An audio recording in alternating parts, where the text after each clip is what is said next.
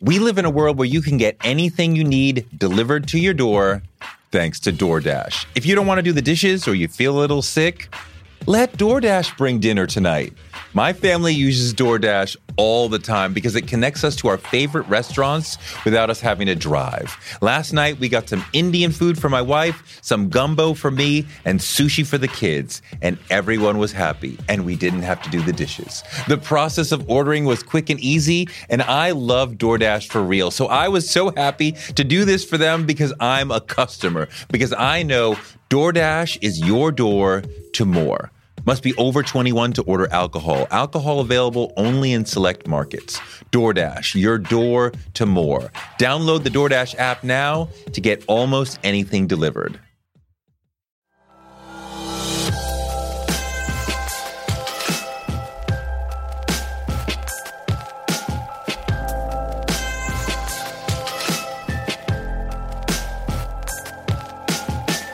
You're trying to run a campaign right now in the world of coronavirus. Oh, yeah. So you can't do the normal rope line and have 100 people at a rally. And so how do you adjust? Well, and we're in a state where a third of the state does not have broadband access.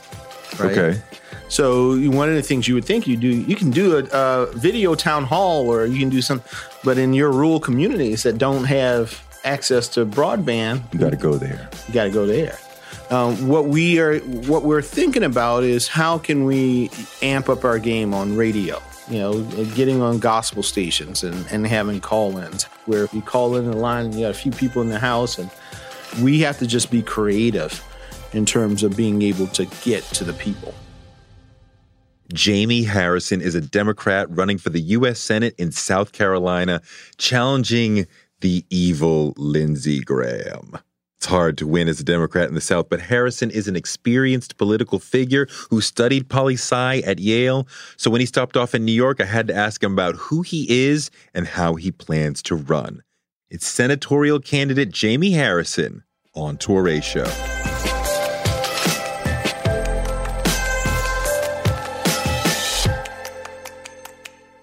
Running against somebody who's 100% name ID in South Carolina, that you have to be in people's faces. Hi, this is my story. This is who I am. Yeah, and it's such a contrast. I mean, for us doing this, we visited some counties that have I'll give you Allendale County, for instance. This is a county that the state has taken over their school systems on a number of occasions. Poor African-American county. It's in the southwestern part of South Carolina, right on the border of Georgia. And I asked them, I said, well, have you seen Lindsey Graham? And one woman said, I've lived in this county my entire life, and I don't think Lindsey Graham has ever visited our county. And, I mean, he hasn't done a town hall in almost 3 years. And part of this is Lindsey Graham has never really had opposition. So he's just coasted in every time. And this time he now does. And we're going to every county in the state, and we're taking it to them. And we're talking about the issues that are important to those folks. Well, you're going to get 40% no matter what, right? You got to get 10 more percent. 10 more, that's exactly right. And you're running against a long-time incumbent senator. Mm-hmm. People may not have seen him, but everybody knows who he is. 95% name ID. So how do you do it? How do you beat him? Well, part of it is, even though you have a lot of name ID, that doesn't mean people like you. Right. Right. And that's part of the challenge of Lindsey Graham. Part of the challenge, I think, for him in this contest is that many folks don't feel as though he has been fighting and addressing the issues that they really care about. I'll give you a perfect example. We've had 4 rural hospitals that have closed over the past few years in South Carolina. And I've gone to many of those communities and I've asked them, and a rural hospital, when it closes, it's like ripping the heart out of a community, because so much is dependent on having that hospital. And now, instead of it taking people 15 minutes to get to the hospital, it takes them 25, 35, 45 minutes. Doesn't matter if you're a Democrat or Republican, right? It has no politics has nothing to do with it. Now it has a real world impact on the lives of the folks that live in those communities. And I asked him, I said, so has Lindsey Graham been here to address the issue? No. And they're hot. Democrats, Republicans, white, black, they are incensed that nobody's standing up saying this is an issue and we need to address this. And finally somebody comes in, me, and it gives them hope that maybe things can be better. Maybe things can turn around. And so part of what we are running on in South Carolina, part of how we do this is we take the old coalition that used to get Lindsey Graham elected and we make it our coalition, but with some modifications. Now, the base of it, Democratic voters, African-American voters, voters who historically for the past decade or so have not turned out at high rates, but it's partly because they haven't had a reason to. Now they do. There's somebody who comes from the communities that, like the ones they live in, understands the hardships and the fears and the pains and the frustrations, and at the same time, the dreams and the aspirations, and can talk about that in a real sense and give them hope. And they have that now in me.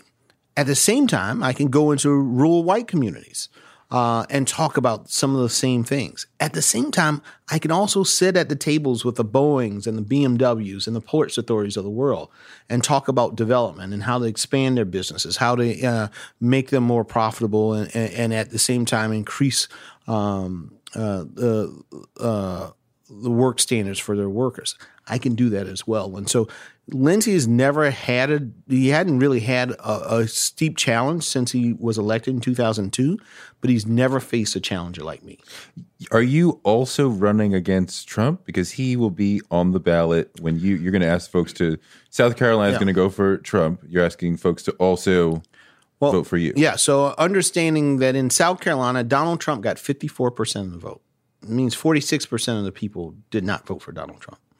I think that is probably a high watermark for the president in South Carolina. His polling has oscillated between 51 and 53% ever since that moment. But what we are going to see in order for us to win, that we have to have historic turnout in the African-American vote. The African-American vote in 2016 was one of the lowest turnouts that we've seen in that population in well over a decade. So we're going to change the demographics of the state of South Carolina with this election. And so we're going to talk about, we don't really even talk about Trump much. This is a frame by which I run my race. This is not about Democrats versus Republican. It's not about progressive versus conservative. It's about what's right versus wrong.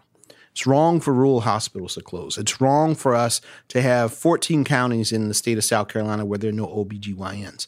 It's wrong for us, a third of the state, not to have access to broadband.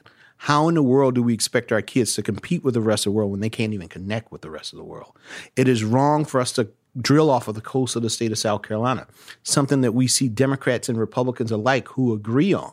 Right. So when we look at these issues in that way, we get it outside of the DC speak and the way that folks are looking at it. And we focus on the issues that people really care about. And we talk about it in the manner that they process those issues. You do have to get it out of that DC speak because the Democratic Party is very unpopular in the South. How did this happen? The lack of infrastructure and the lack of investment from the National Party. When you cede territory to people, then that's what happens, right? If you don't mow your lawn, what happens? Like wild weeds and all that type of stuff sprout up. It's the same thing. You got to take care of the base and make it and make it your own. But when you cede that territory, then all kinds of things grow up. Isn't it also about the Democratic Party saying first we're going to care about black voters, and then over time we're going to show up for gay voters, we're going to show up for women, and white working class Southerners saying this is in opposition to us, and we're going to stand against you because you are standing against us, which is not the Democratic Party's message, but they have not been sufficiently pro-union for white working class voters to say, that party's for me too. I think there's some of that there because part of it is, and this is the attraction I think for Donald Trump, it's the what about me. who's fighting for me? Who's fighting for my family? Who's fighting for my community? And for whatever role in the 16, that Donald Trump played that role.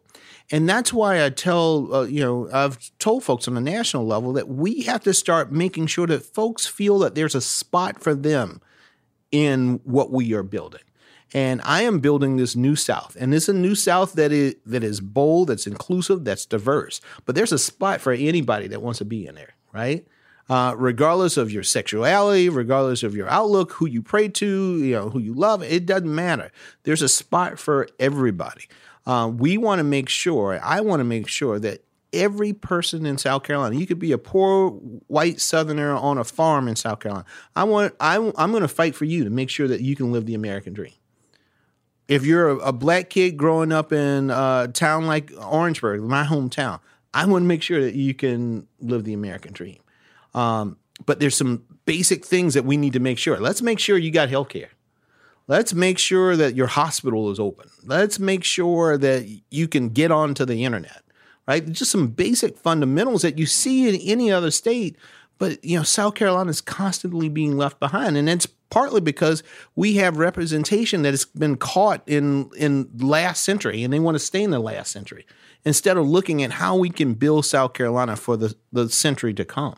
And that's what I want to focus on. Let's tell folks who you are, where you came from. Yeah. What's your life story? So, again, Jaime Harrison, running for Senate in South Carolina. I grew up in a small town in South Carolina, Orangeburg. It's the home of two historically black colleges and universities, South Carolina State University and Claflin. And it was at the center of the civil rights effort in South Carolina during the 50s and the 60s. My mom was a teenager. She was 16 years old when she had me. Dropped out of high school and to take care of me, and we lived with my grandparents. My grandma had an 8th grade education. She stopped school to pick cotton, and then she worked in the textile industry. And my grandfather had a 4th grade education. He stopped school to work at a dairy, and then he did construction most of his life until he became diabetic. And so, simple people, not a lot of money. Almost no money, not a whole lot of education, but were rich in terms of the values. Taught me the value of helping other people and just working hard, because that's all they knew was how to work hard. And so it was those values that instilled in me and that pushed me along. And so I became the first in my family to go to college. I went to Yale University. I graduated from Yale, came back home to South Carolina and taught 9th grade social studies at my alma mater, Orangeburg-Wilkinson, go Bruins. And then I went to Washington, D.C., where I helped to run a nonprofit that helped low-income kids get into college. Then I went to law school at Georgetown, worked on Capitol Hill for the Mr. Jim Clyburn, the House Majority Whip. Did that for a few years, and then private sector. And then I came back to South Carolina in 2012 with my wife and became the first African-American chair of the South Carolina Democratic Party. How long have you been married? We've been married almost 10 years. It'll be 10 years this year. And you met her at Yale? No, we met in D.C. My wife is... But she also went to Yale? She went to Yale Law School. She went to Harvard undergrad. She's a few years younger than I am. Yeah. Harvard. No, but she is... I married up. I mean, listen. Sounds like at Harvard, Yale. Yes, she is. She's You're brilliant. Just Yale, Georgetown, so it's not the same. Well, listen, she's beautiful. She's brilliant. She's a writer. She's an artist. She's an academic. And, Kids yet? Yes, we have 2 kids, 2 boys. How old? 5, and our little guy turns 1 next month. Oh, wow. Yeah. Walking yet? No, but he wants to. Almost. Yeah, almost. It's right around that time. Yeah. So let me jump back. Dad, where's Dad in the story? Didn't know him? I knew him, but he just wasn't in my life. Yeah. Yeah. It was probably right around 4th grade. For a while he was present, but then around 4th grade he just kind of dropped off of the face of the earth, and so therefore I've always throughout life have had these father figures who've stepped in. My grandfather, Congressman Jim Clyburn. He's like a second father. Oh, he really is. I call him my political dad. Everything I learned, I know about politics, I've learned from him. and the understanding that it's more important to be a workhorse rather than a show horse. And the understanding that this is about public service. It's about helping people.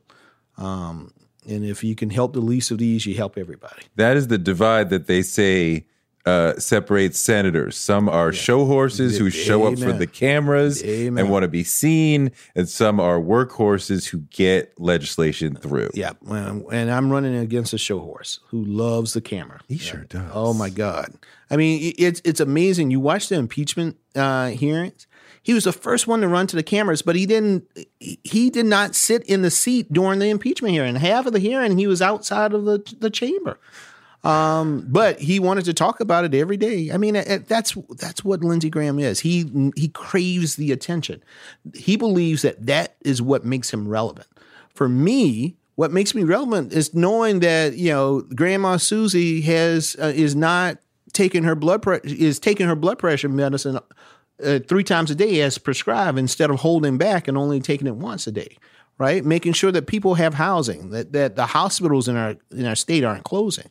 That's what's relevant to me. But it's just amazing to see this guy, because he's someone who I actually respected. I had a lot of respect for Lindsey Graham. I didn't agree with him on much. But I thought when John McCain was alive, I thought Lindsey was one of those folks that at the end of the day would do what was in the best interest of the nation to do, or in best interest of our state.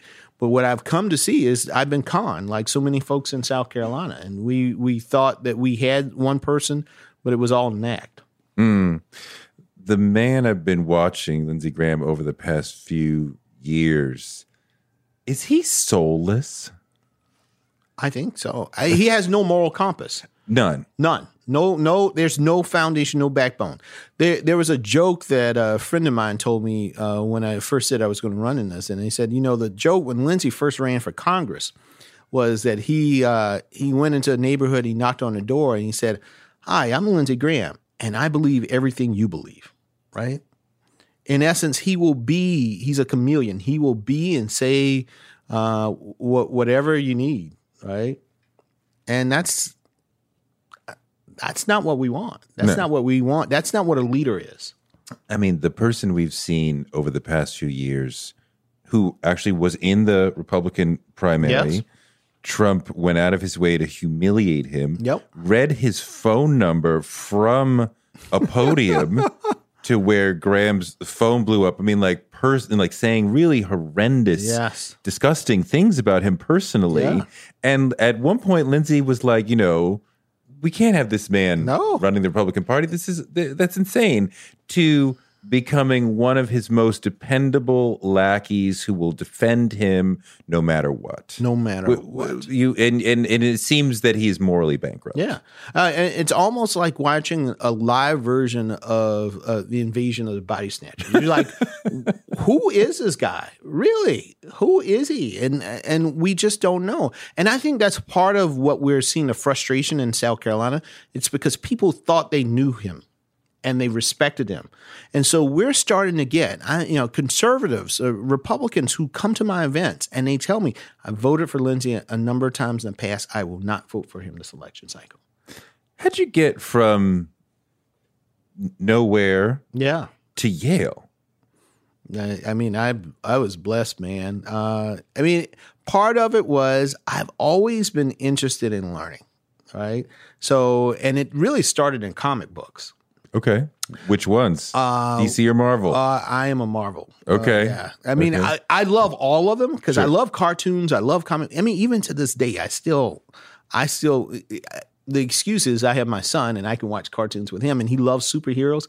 And so I tell him, he says, every morning when I get him ready for school, he says, "Daddy, can you tell me about a new superhero that I can share with my friends?" And so I tell him about all the things. And I still have some comic books, though my grandma threw out a lot of them when I was a kid. But I was a slow reader. What were your favorites, your comics? Spider-Man, Avengers were also, there's a picture of me when I was in elementary school. You remember the members-only jackets? Of course. And of course, the members-only jackets had that little thing on the collar. Yep. So I turned my maroon members-only jacket into my cape. That Okay. was my cape. And on the playground, I would run around with my members only jacket, and I would pretend to be the Vision from the Avengers, because the Vision was by far my favorite. And I know most people are like, the Vision. The Vision was my favorite Avengers character. And of course, I love X-Men as well, and Storm was my favorite on X-Men. Yeah, I just love comic books. And I started reading them because one of my uncles was deployed in Germany.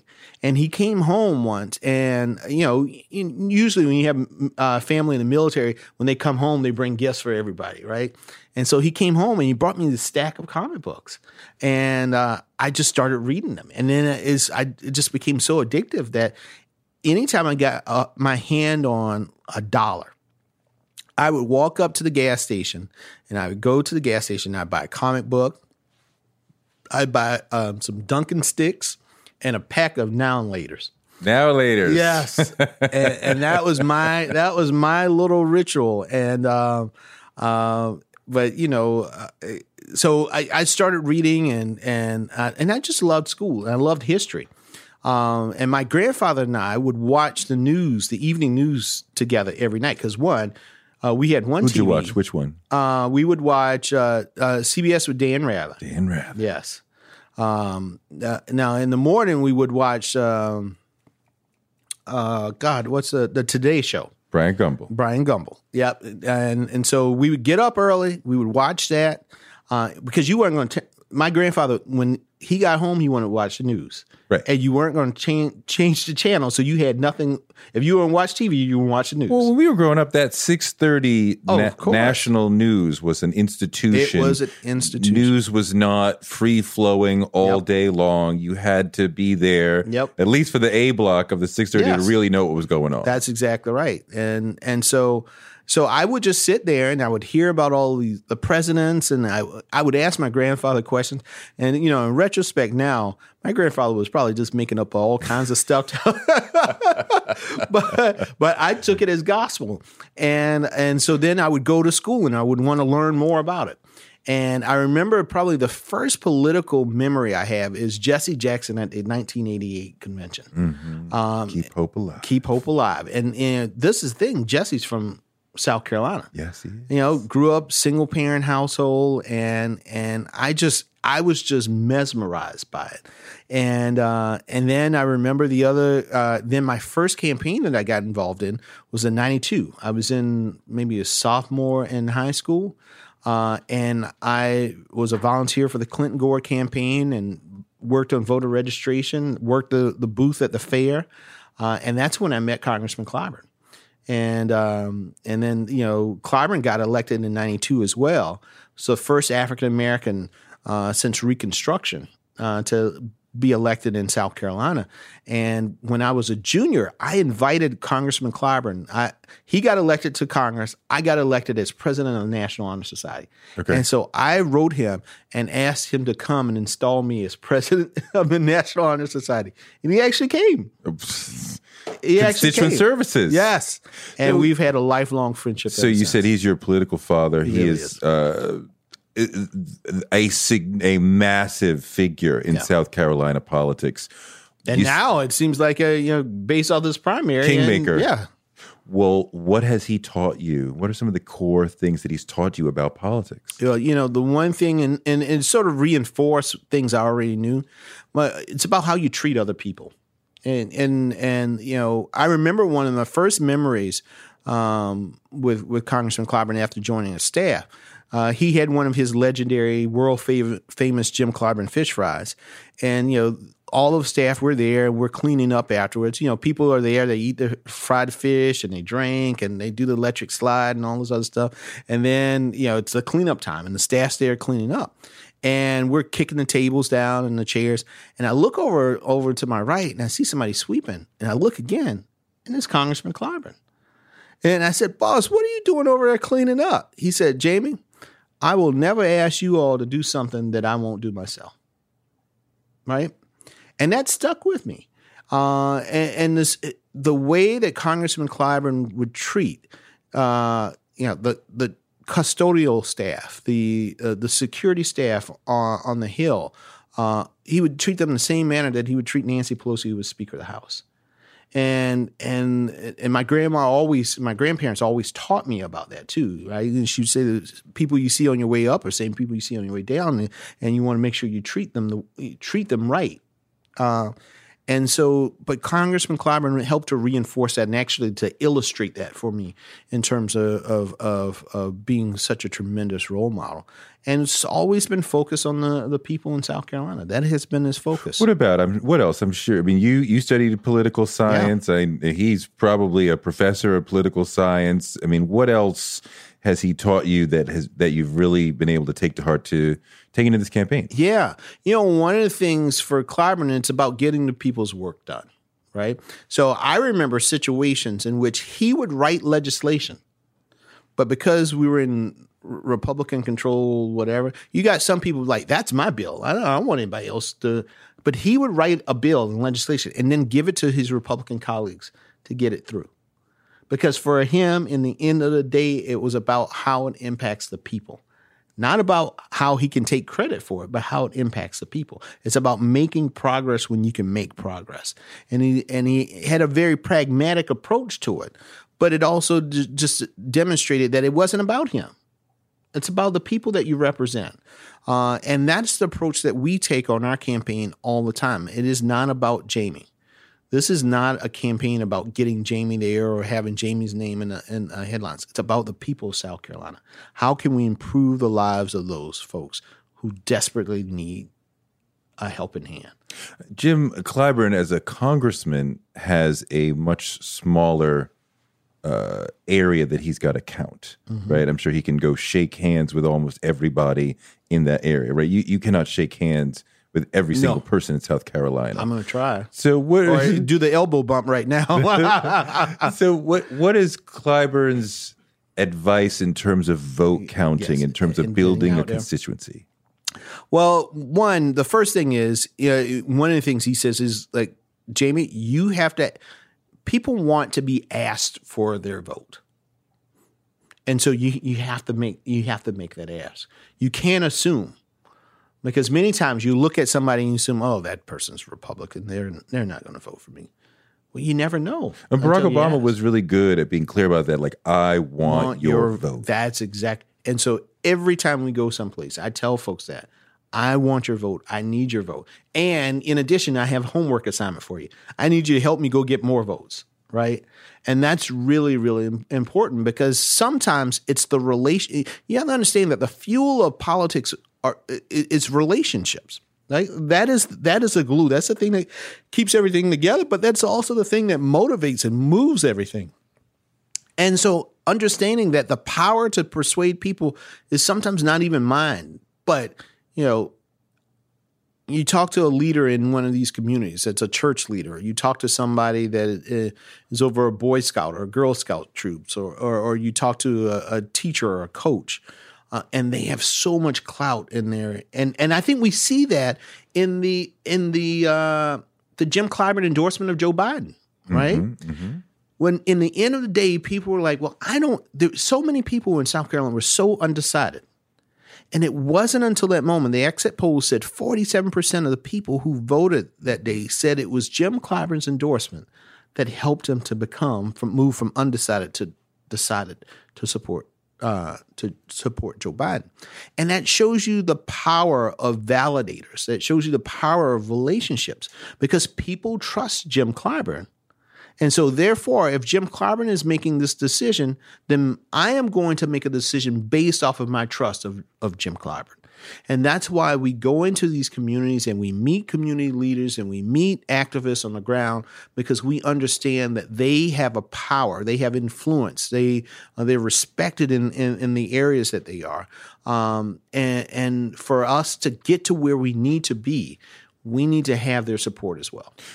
So has he endorsed you? Will he endorse you? Is he campaigning with you already? Oh my God. I wouldn't be in this race without the support of Jim Clyburn. Is he going around the state with you? He is all in. So we will be doing more events together soon.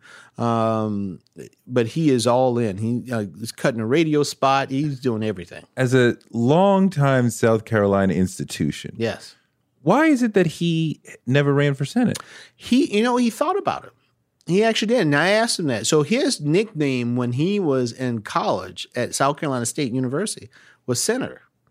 Everybody thought that Jim Clyburn would run for Senate. Yeah, I think he thought he would run for Senate. And I think when Strom Thurmond, and because this is the seat, he actually had polling done to look at it, to explore it. And he just did not see the path at that point. And part of that is it's a testament to how South Carolina has changed also.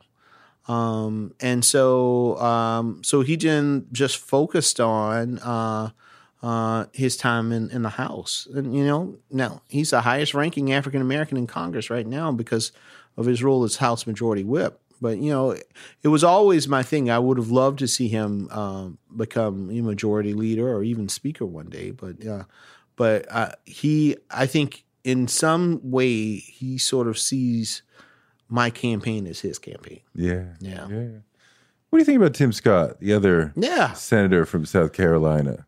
Tim and I don't agree on a lot. But Tim's a nice guy.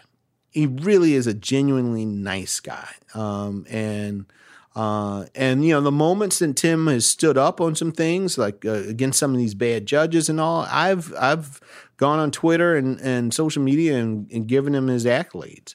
But at the same time, I'll hit him on the things that I disagree about. I feel disappointed in him. There are a lot of folks who do. In many ways, Tim, the way that we grew up was very similar. But I think it's a a testament to the power of influential people coming into your life when you're at certain crossroads.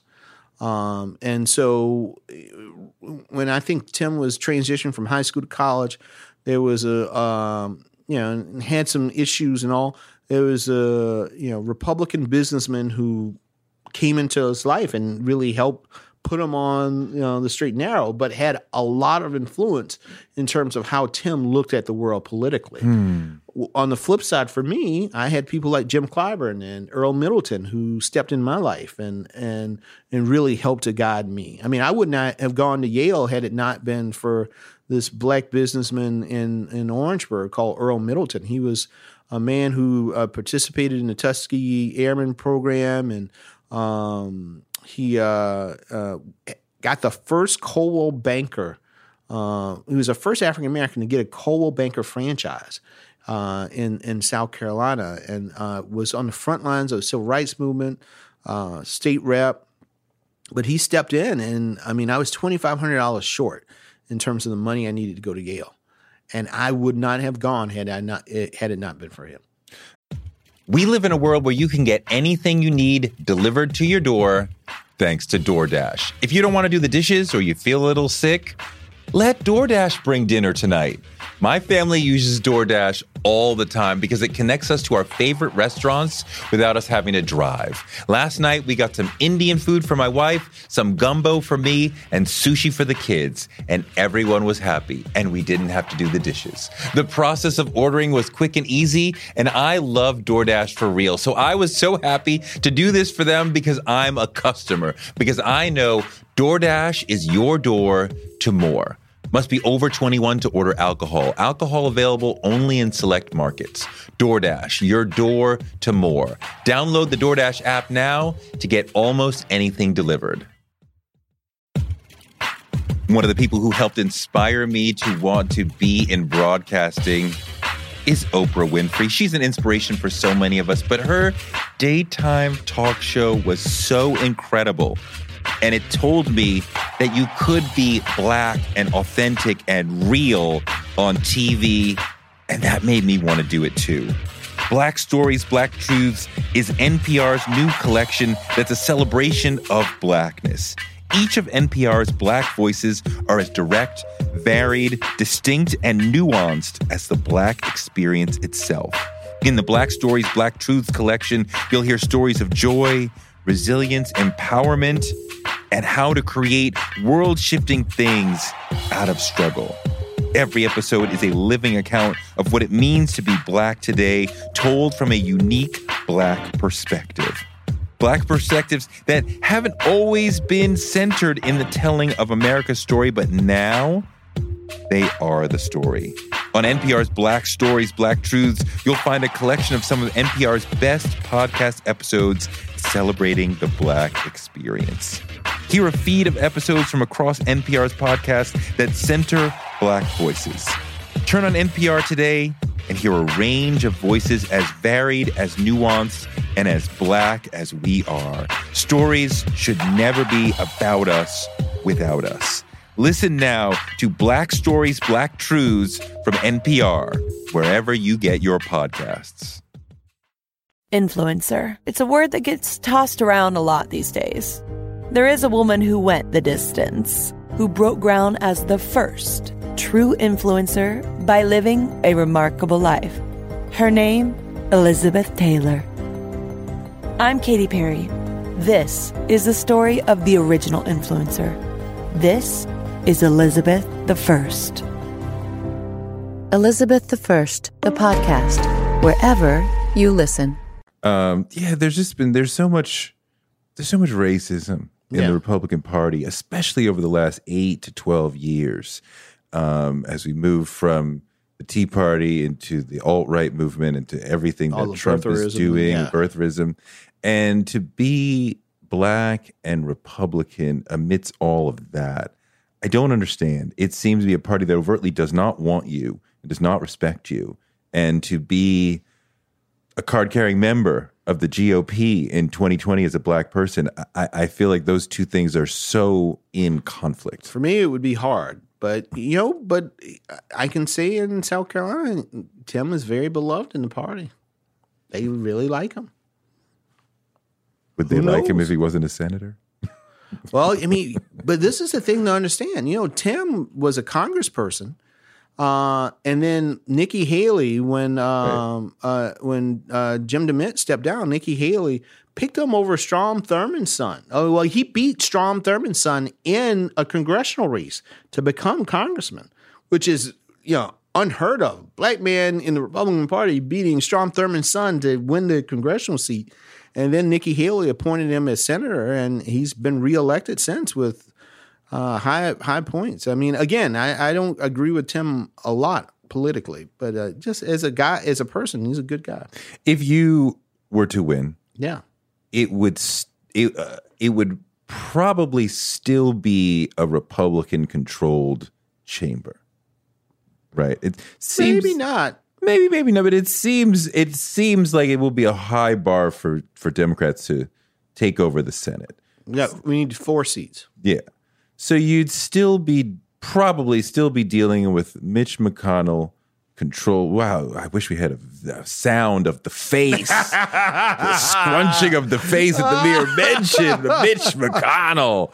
I mean, I feel the same way. Yeah. I mean, and Mitch McConnell has been all about obstruction. Yes. And you would have somebody who's saying, we're going to accomplish nothing that a Democratic president wants, or everything that this Republican president wants. And we're not thinking about running the country. He seems to use the legislation as a weapon toward the next election. So how do you deal with that? Well, listen, I mean, first of all, part of the reason why we got to get rid of Lindsey Graham is, and then I hit the Mitch McConnell component. So let me just back you up. You remember the Mother Emanuel situation, and the murder of those 9 beautiful people, which included one of my good friends, Senator Clemente Pinckney. Dylan Roof, the guy who murdered them, got the gun because of a loophole in the law. The House a year ago passed a bill called the Charleston Loophole Bill, which would close the loophole which allowed him to get the gun. Passed the House. It's now sitting over in the Senate. Now, not much bipartisan has passed the House recently. This was one of those things that did. Do you know whose desk it's sitting on right now? Mitch McConnell. No, Lindsey Graham. Now, Lindsey, 9 of his constituents lost their lives. And their families are still in South Carolina. And this guy is right now blocking that legislation, along with with the agreement of Mitch McConnell, right? Because he enjoys the donations from the NRA. Of course. Because the question is, who do you represent? That is the question. Do you represent 1600 Pennsylvania? Do you represent the NRA? Or do you represent the people, the 5 million plus people in the state of South Carolina, including the 9 families who lost loved ones? And that's part of the tragedy of the McConnell-Lindsey Graham approach here, which is to bottle things up. I'm a fervent believer. Have the discussion, have the debate. In the end of the day, if I lose, then I lose. But let's see if we can make progress. Let's see what we can do in order to move us forward. But what McConnell has done, and with lieutenants like Lindsey Graham, to see progress in this country just stymied because of, they are passing judges who are unqualified, like making hotcakes. I mean, it's just a flipping them out. I mean, it's unbelievable. But I hope the people in Kentucky understand that McConnell's not doing anything for Kentucky either. No. I know it's Amy is a friend, and she has a steep challenge. But as I tell folks about my race for Lindsey Graham, he said it was a tough hill to climb. Well, hell, it's a hill worth climbing. Yeah. And we got to do it. We got to do it. Tell the people about Mitch McConnell. Who do you think he is? Because as he says, he's the Grim Reaper, right? Mm-hmm. The Grim Reaper of the Senate, where all bills go to die. That's not what the American people want. That's not what the Senate's supposed to be. No, that's not what the Senate's supposed to be. It's supposed to be, there are huge issues in this country right now that need to be addressed and dealt with, and we're not doing any of that because Mitch McConnell is standing in the doorway. We've seen in history of people standing in the doorway of progress, and we've done things in order to get them out.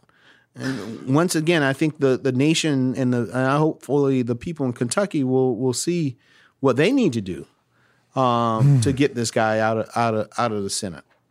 Maybe we can send him and Lindsay to Mar-a-Lago or whatever, and Lindsay's already visit Mar-a-Lago than any other senator.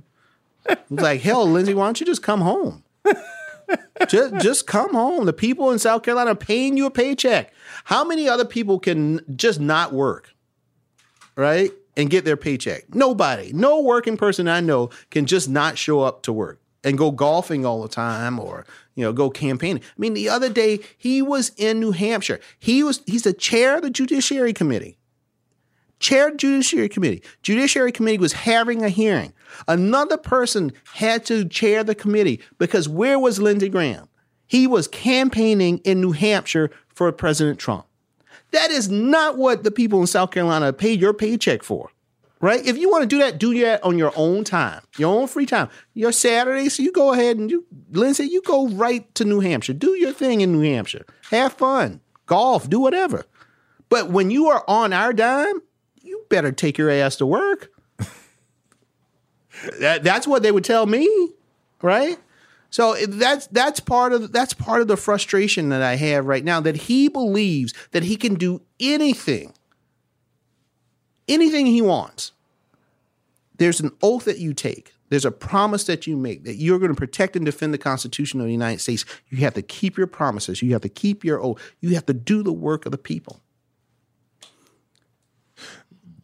One of the main things that a politician has to spend time doing every single day is asking people for money. Talk to the people and not to those people. How is that for you? Fundraising has gone really, really well. And I have to thank everybody because we are blowing it out the water in terms of small dollar donations. But that's working with the people, small dollar donations. Yes. But you got to get big donations to really keep the train going. You got to call rich people and ask them to give you a stack of money. How's that? It's easier on the small dollar donations, actually. I mean, seriously. I mean, when we look at how we're raising money, I mean, we've raised money from all 46 counties in South Carolina, and our average contribution is $27. I look at my Act Blues; it oscillates between $24 and $27. And it's, folks who are just fed up with politics the way it is. But the hard part is, when you have to call and ask for donations from folks that have money, because these are the people that look at, well, what is Cook political report saying? What is Stuart Rothenberg saying? They're saying that this is a red state because Donald Trump won this state by 4. First of all, they say 14 points. Donald Trump got 54% of the vote. They're 46% not. So there's not 14 points, it's 8. But nonetheless, and they have all this and that. And in the end of the day, it's about what's going on the ground. How do you make this work? How do you bring hope back to these folks? And the energy is in South Carolina. So I'd much rather spend my time talking to the mom pops of the world and getting those $27 donations because we've gotten a lot of them. I mean, we have broken records in South Carolina in terms of our fundraising. Outside of the Corona Black Swan situation, what's a typical day like? How many events would you normally have during a typical campaign for Senate? Yeah, so we just take this, we take our Restoring Hope tour, which is probably going to become the norm for us in the next few months. This week, I visited 7-8 counties, I think. I was in 2 counties a day, at least.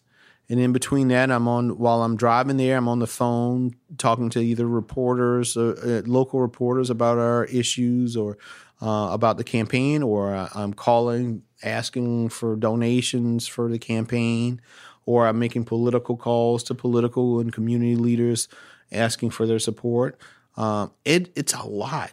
It really is a lot. Or I'm approving, the emails that are going out or approving the tweets that we have to send. It's a constant grind. And in all, then I need to go home, right? I got to play with my boys, and I got to, I usually when I'm home, I take my son to school every morning. And then I try to get back home if I can, so that I put him to bed at night and I can read him the story, and he and I can play superheroes. And he has created his own superhero called Super Kid that has all kinds of powers. And then I'm Dr. Octopus, the bad guy, or Dr. Doom. It depends. But I'm the bad guy that always loses. So it's one of those things, but I always try to stay grounded. I try to call my grandma at least once a week if I can. But it's tiring. Yeah, it is tiring. My mom calls me and she says, "Oh, I saw Lindsey Graham on TV and this and such." My mom has become such a political. I mean, it is amazing. She sometimes breaks the news to me before my staff or I get it. She's like, "Did you hear about such and such and such? What's going on now? This and that." I was like, "Mama, how did you hear all this?" She's like, "Well, all I do is sit and watch CNN all day." What's you keep coming to the superhero biz. What is your favorite of the MCU movies? Oh, all the Marvel movies. That's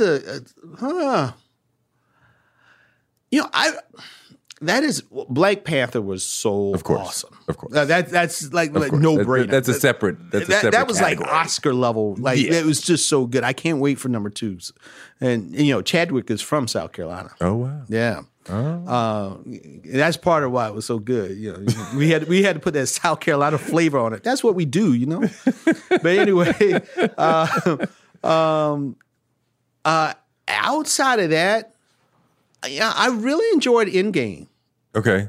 I really did. Like that fight scene at the end was so, I was like on the edge of my seat. I was like, oh my God. Look at, I mean, for me, like I loved Infinity War. Infinity War was, yeah. I thought the first, 2.5 hours of Endgame, I'm like, you're killing me. Then the final fight scene. That was pretty awesome. That just blew my mind. But the first 2.5 hours, I was like, really? This is how you ending this? They're to talk. I'm like, you're killing me. You know what I would love for them to do, but they can't do it now, But maybe they can. So my favorite series in Marvel growing up was Secret Wars. Okay. And it was, in essence, there's this guy, the Beyonder, that pulls the superheroes, so Fantastic Four, X-Men, Avengers, and all of them. And then he pulls all the bad guys led by Dr. Doom. And they put them on a planet for them to just like fight. And in that, he brings Galactus also. Okay. So like, I really want to see more of the interaction. And Marvel has just done such a good job of doing some of this. So my greatest dreams as a kid, seeing this on the film and on TV, have actually taken place. And then you add to the so I want to see Galactus. Like, I want to see Silver Surfer and Galactus and the Fantastic Four, and I want to see all of them together and a part of this stuff. So that's what I want to see. Don Cheadle is a friend of mine, and who plays Rhodey on the War Machine. And so I'm often, I'll tell Don, like, or tweet, maybe you guys should do that. Don's like, whatever. But I'm just such a comic book fiend, and I think cartoon fiend and Marvel fiend. And I'm just so disappointed in the superhero stuff on DC. Wonder Woman was fantastic, though. I really enjoyed the Wonder Woman. I thought that's the best of the DC ones, and I can't wait for the new one to come out. I want to watch that because I thought it was actually of a Marvel level, right? Mm-hmm. But and I was not a Guardians of the Galaxy fan growing up in terms of reading the comics, but I've loved the movies. Oh my God. The soundtracks are just, partly I get it just for the soundtrack. I mean, well, tell me about what music you love when you have your own time. I am, so if it ain't Wheels on the Bus right now, I am, seriously, on my phone, I got 101 kid rhymes and songs. It's one of those things where you just get caught in, and so I'll talk to the staff and I'm like, oh, this and this and this. I was like, I have no idea who that is because not new stuff, but just classic, anything ever. I grew up with my grandparents, so all our old school R&B, James Brown, some of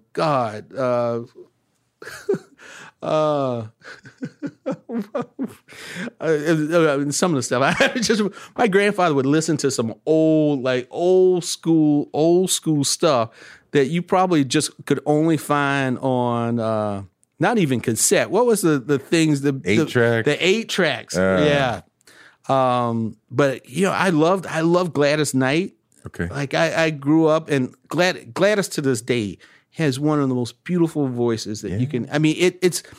I'm one of those people that when you hear a song, and Whitney is the same way. Like Whitney's voice would make you just tremble, like you feel something with it. Yeah. Some of the music that I'll turn on, and it doesn't make me feel anything. Nina Simone makes me feel something nobody else. But when they voice and they hit that note, and you're just like, oh God, like what was that, right?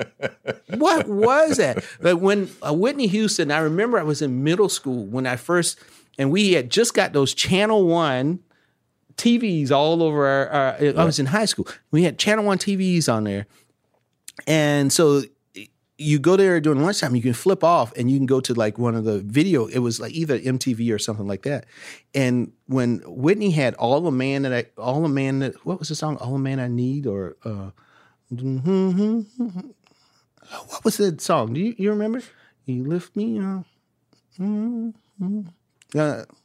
But anyway, she did this thing, and she was in this white suit, and then she hit this note. I was like, "Oh Jesus, that was it. That was it."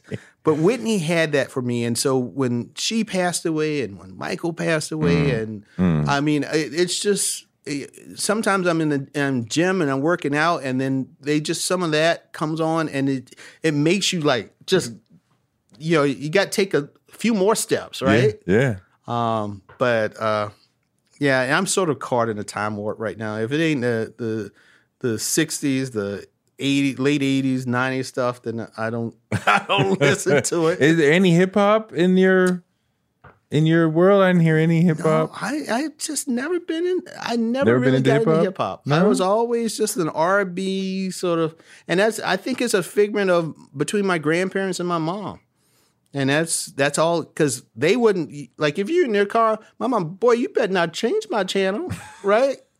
So you just sit. Either you gonna like it or you won't. So where in the work that you're doing do you feel the responsibility to your ancestors? Oh, God. Not just in your personal family, but also your political ancestors, people who, beyond Jim Clyburn, but the Shirley Chisholms and exactly Ed Burke and everybody who made it possible for you to even be here. Like, where do you feel that? Where does that come out for you? Listen, and I learned so much by working for Jim Clyburn about who my ancestors were. Right? So I give you an example. The very first case that went to the Supreme Court about desegregating schools was not, in most people you ask, Brown versus Board. No, Brown was the last case. It's the last case of 5 cases. The first case was Briggs versus Elliott, which took place in Somerton, South Carolina. Actually, Thurgood Marshall worked on that case. And what Brown should have been called was Briggs, because usually the tradition is that the first case that the Supreme Court gets is the named case. But Briggs was the very first case, took place a few years before Brown, 2 or 3 years before Brown. And it was about a school bus. And in essence, Black folks wanted school buses for their kids because their kids had to walk miles back and forth to school every day. So they schooled the school system, and many of the families lost their jobs and all that because they were going against the white school systems there. And then Thurgood Marshall came down, was a really big thing. And so I didn't know about that until I started working in Jim Clyburn's office. And so there are 5 cases. The cases went to the Supreme Court, and the court decided to name it Brown instead of Briggs because the court did not want to choose a case in the South so that it appeared as though they were picking on the South with the case. Henceforth, they took the case out of Kansas and made it Brown versus Board. So when I joined Clyburn's staff, I was in law school, did not know the history, and Clyburn said, we need to, in celebration of Brown, we need to celebrate the very first folks who were a part of that case. So I worked and drafted the legislation to present a gold medal, congressional gold medal, to the families of the Briggs versus Elliott case, and in celebration of Brown versus Board. And I worked on the legislation. I designed the medal with the U.S. Mint and the families. And so part of the embracing our ancestors is also getting to understand who they were. Yeah. And telling the story of the stories, because so many stories are told about, take another one, Rosa Parks, right? Yeah. And people talk about Rosa Parks. A year and a half before Rosa Parks sat on that bus, there's a woman in Columbia, South Carolina by the name of Sarah Mae Fleming. And actually, if you look in the Rosa Parks decision, in the footnotes, the judge says, we are deciding this case because of the case of Sarah Mae Fleming in Columbia, South Carolina. So again, we celebrate, and we should celebrate Rosa Parks, but at the same time, there are these heroes and heroines that go unnamed in terms of the sacrifices and the things that they have done. There's another person called Robert Smalls who people may not know of. And if there is a movie that needs to be made, it needs to be made about this man, Robert Smalls, who was a congressman, black congressman from South Carolina, grew up as a slave. He hijacked a Confederate. What does eating healthy mean to you? Whatever your eating goals, Thrive Market is the best place to get all your groceries and household essentials. And getting Thrive shipped to your door is like having a great supermarket right outside your house. I love that Thrive Market carries brands with the highest quality ingredients and ethical sourcing methods. Whether you're looking for organic kid snacks or low-sugar alternatives or gluten-free essentials, Thrive Market's got it, and their site lets you curate your shopping experience quickly. And as a Thrive member, I save on every order, usually about 30%, which of course I love. And when you join, you help a family in need with the membership matching program. Join in on the savings with Thrive Market today and get 30% off your first order plus a $60 gift for free. Go to thrivemarket.com/Toure for 30% off your first order plus that free $60 gift. That's Thrive, THRIVE market.com/Toure. thrivemarket.com/Toure. On March 16, 2000, 2 sheriff's deputies were shot in Atlanta.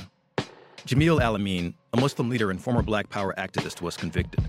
But the evidence was shaky, and the whole truth didn't come out during the trial. My name is Mosi Secret, and when I started investigating this case in my hometown, I uncovered a dark truth about America. From Tenderfoot TV, Campside Media, and iHeart Podcasts, Radical is available now. Listen to the new podcast, Radical, for free on the iHeart Radio app or wherever you get your podcasts. Ship. Yes. And again, like Congressman Clyburn says, the most consequential, when you think about some of the most consequential South Carolinians, Robert Smalls is one of them. And so it's just understanding these stories and these people that, like, I would not be here. I would not be in this process without these folks who many have gone unnamed, probably unrecognized, but their stories need to be shared because they're amazing stories. What is it about South Carolina that those of us who have not spent considerable time there don't understand about the state? Yes. That's it. South Carolina is a very complex state in many ways. And it's like having a few states in one. Okay. Even though regionally, the culture is very different in the various regions of South Carolina, including the barbecue. The barbecue is different in South Carolina, too. I mean, some of South Carolina barbecue is vinegar-based. Some of it is ketchup-based. Some of it is mustard-based, the part of the South Carolina I come from. I think that's by far the better barbecue. You prefer the ketchup-based? No, the mustard-based. The mustard-based. See, my comms director guy comes from Mississippi. They think they know how to do barbecue. They don't know no barbecue. They know catfish. I give them the catfish. But what is different about the mustard-based barbecue? Mustard-based barbecue is sweeter. You got the tanginess of the mustard, but it's kind of sweet also. Which mustard? Because mustard is a whole thing. Oh, yeah. Well, I mean, you can figure out whatever mustard you got, but it's about taking that mustard and you got and sugar and all this other stuff, and it is good. It is very good. And then for us, but there's vinegar base also. And the vinegar base, you find that on the eastern part of South Carolina, it's sort of in the PD and in North Carolina. Almost all of North Carolina is vinegar base. And that's more tangy and spicy. But I'm a mustard based guy. Is there, if I was to parachute in, and I gotta eat, where would I go? Where should I go? What is the ultimate South Carolina restaurant and the food that I must eat? Well, I mean, you just go to Charleston, and you just go anywhere in Charleston. For instance, you can go to Anson's, which is right off of the market in Charleston, and they have the best shrimp and grits that I have ever tasted. It is slap your mama good. And Lord knows I would never slap my mama because I probably would not live after that. But it is that good. I mean, their shrimp and grits is so good. The bacon pieces, oh my God. It's just, I mean, it's just like flavor explosions in your mouth. There also right off the market, there's a place called the Planter's Inn, and they have the restaurant's called Peninsula Grill, and they have this coconut cake that is explosions in your mouth. This is like nuclear bomb went off in your mouth, and it's like, oh my God, this is the most. And they give you this huge chunk so that you're going to eat off of it like all day. And it's just like, oh my God, like I can't believe I've never had this before. But that's a great part about, because the food is all cooked with love, right? That's a part of it. And so you just want to, you just want to go. You want to go to Hemingway and go get barbecue. You want to go. Greenville has developed this really good foodie scene as well. But it's a wonderful, wonderful place where really nice people. It gets hot, so just understand that it gets hot. So there's certain times that you want to go to South Carolina. But you go to South Carolina, you will say it will easily become one of your favorite places to go to, because the people are just, really are fantastic people. Who is a model senator, either from now or historically, that you're like, I would like to be like him or her if I could get in there and do things have a career in the Senate like they have? That is I've never really thought about that. A model senator. Huh. Or is everybody doing it wrong? No, I don't know if there would be a senator. I think because of my Southern perspective, the way that I look at the world, coming as, a black man from the South going into the U.S. Senate, I don't know if there's anybody really that has that type of perspective in terms of the things and the issues, like who's going to be fighting for rural communities, right? And understanding the hardships that it is growing up poor and rural in a community that's rural.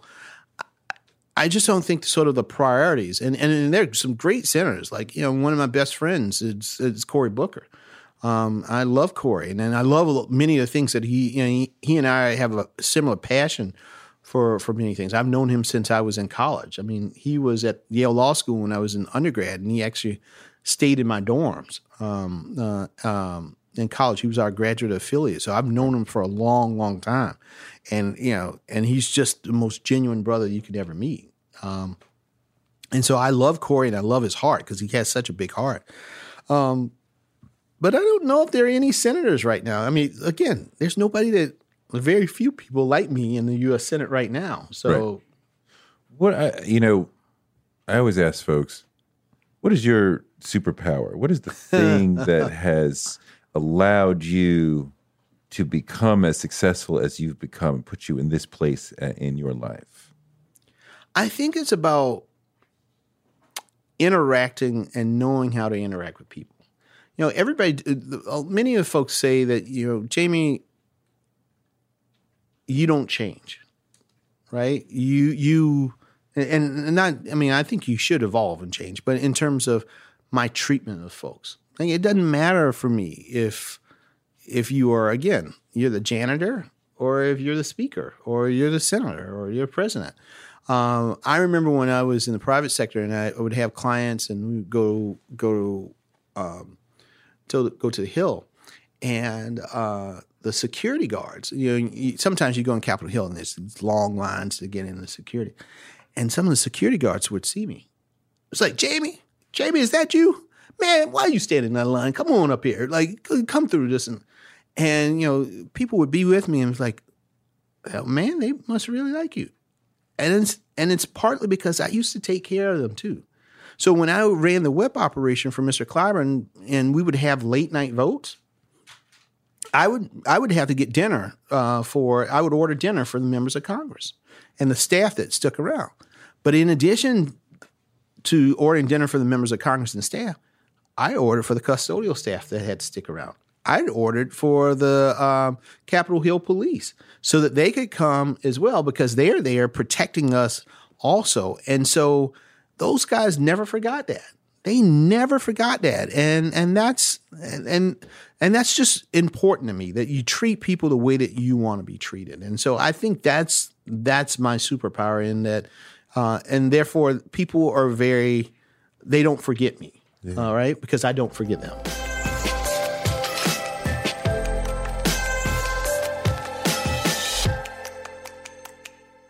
Thanks so much to Jaime for an awesome interview, and thanks to you for listening. And thanks to our super producers, Britt, Jerry Michael Smith, Marcus Harkis, Noel, and Sam Montez.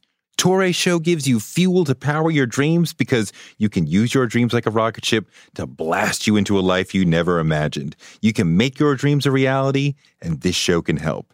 You can find me on Twitter at Torre and on Instagram at Torre Show and on Patreon at patreon.com/Torre Show.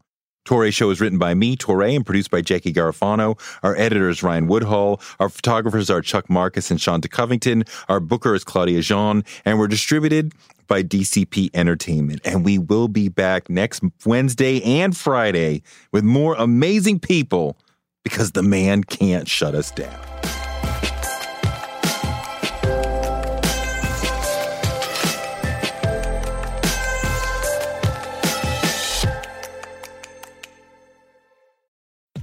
We live in a world where you can get anything you need delivered to your door thanks to DoorDash. If you don't want to do the dishes or you feel a little sick, let DoorDash bring dinner tonight.